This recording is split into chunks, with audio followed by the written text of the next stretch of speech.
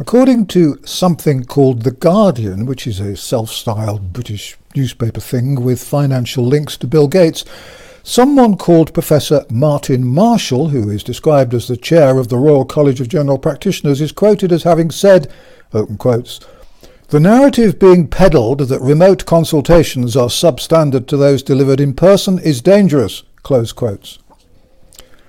I suspect the quote was accurate because it fits The Guardian's new status as a propaganda sheet, little more than a government press release with a sports page and a knitting pattern attached. I don't read The Guardian, so I don't know whether they do have a knitting pattern, but it would be appropriate. Marshall also reported that the problem in general practice is not that GPs aren't seeing patients face-to-face, but that there is a shortage of GPs. Now, I'm reluctant to criticise Professor Marshall, the chair of the Royal College of General Practitioners, but I'm going to. I think that if he really said all that, then he was talking through an inappropriate orifice. Indeed, in dog Latin, the traditional language of medical men throughout history, I would describe it as onus bollocks, which when translated turns out to be a load of bollocks. And he's wrong about the number of GPs too. There are plenty of GPs. The problems are entirely a result of working practices which seem designed to fit in with the new digital world, whereby everything is done remotely. Children are taught by computer, and cash will disappear. Today's GPs are swamped with aides, assistants, pointless busybodies and computers. They would perhaps be more efficient if they made their lives a little simpler.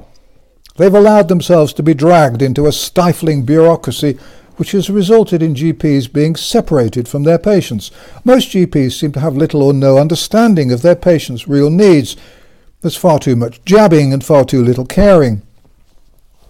Professor Marshall and other members of the medical establishment are, I suspect, on the defensive because GPs are being attacked for insisting on providing their patients with telephone consultations or video consultations instead of proper face-to-face consultations.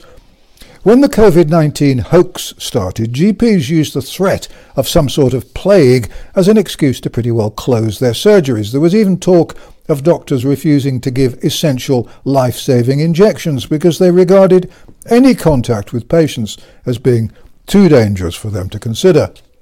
Traditional medical ethics about putting patients first, even if it meant putting oneself at risk, would have been tossed out of the window if they'd found a member of staff brave enough to open a window. There never was a plague, of course. The figures prove that fewer people died in the last 18 months than would have died in an average sort of year. The figures show that COVID-19 was never any more dangerous than the annual flu, which indeed it was.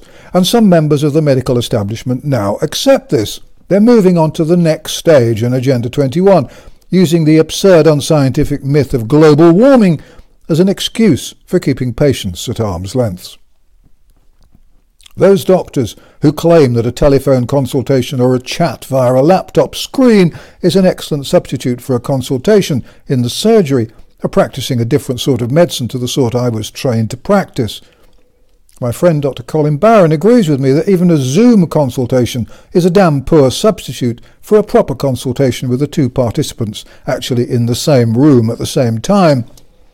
When I practiced as a GP, the rule was simple. I only ever did phone consultations at nights or at weekends and bank holidays, and at the end of every phone consultation, I asked if the patient was satisfied or wanted a home visit.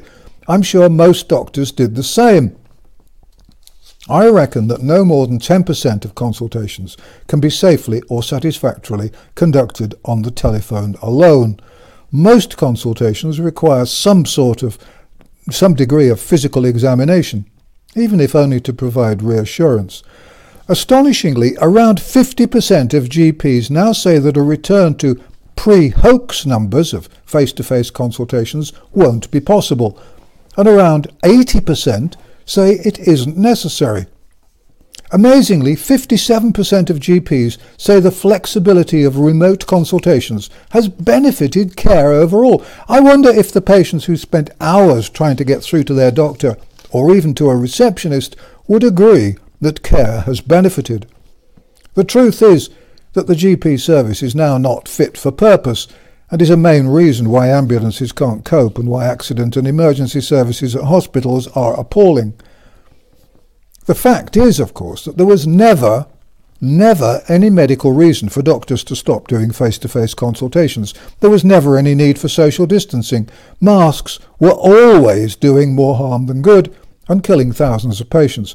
Refusing to see patients face-to-face was based on entirely false, unscientific fear and was, I'm afraid, a potent mixture of stupidity and laziness. It isn't difficult to find evidence supporting my claim. When a doctor talks to a patient on the phone or gets brave and allows her camera image to intermingle with the patient's, she has a number of disadvantages. She can't listen to the patient's chest, she can't palpate his or her abdomen, she can't look in the eyes or the ears, she can't put a finger into any relevant orifices, she can't smell ketones, she can't spot the pathognomic hair texture of the patient with myxedema, she can't satisfactorily examine rashes or other skin and nail lesions, she can't provide support or encouragement. It's difficult to offer hope when you're isolated behind a computer screen. And hope, of course, is the true element of humanity.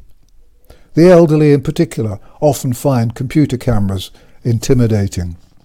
A doctor trying to examine, diagnose and treat a patient at a distance is working with both hands behind their back, at least.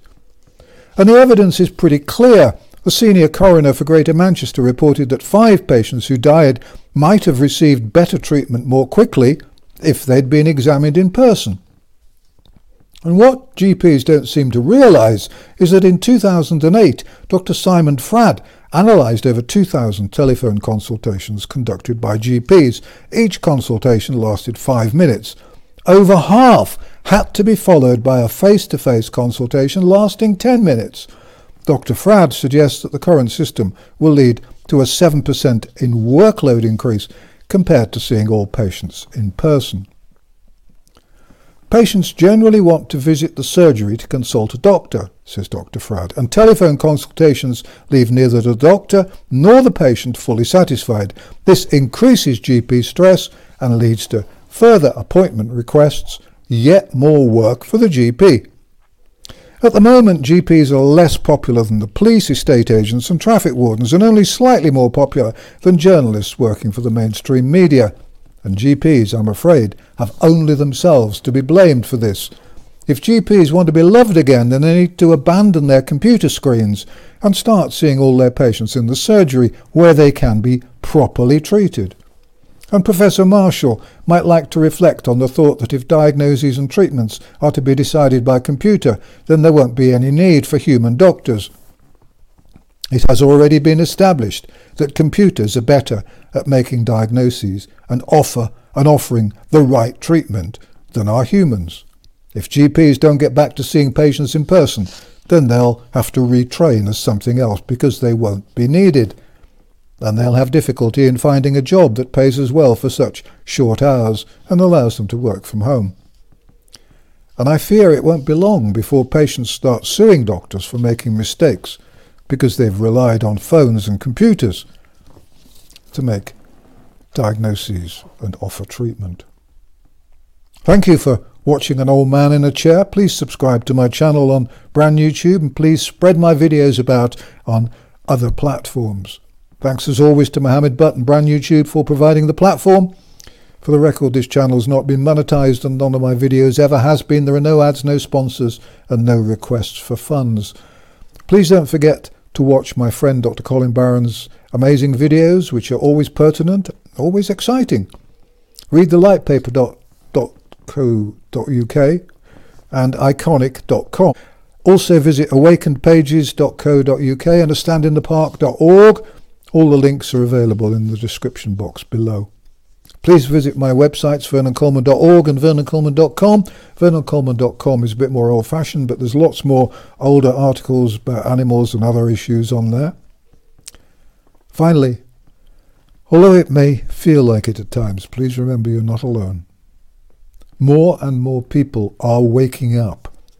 And once they wake, they don't go back to sleep. If we're going to win this war, then we have to fight it with passion, with determination, and with the facts. The facts are all on our side. Distrust the government, avoid mass media, and fight the lies. And thank you for watching An Old Man in a Chair.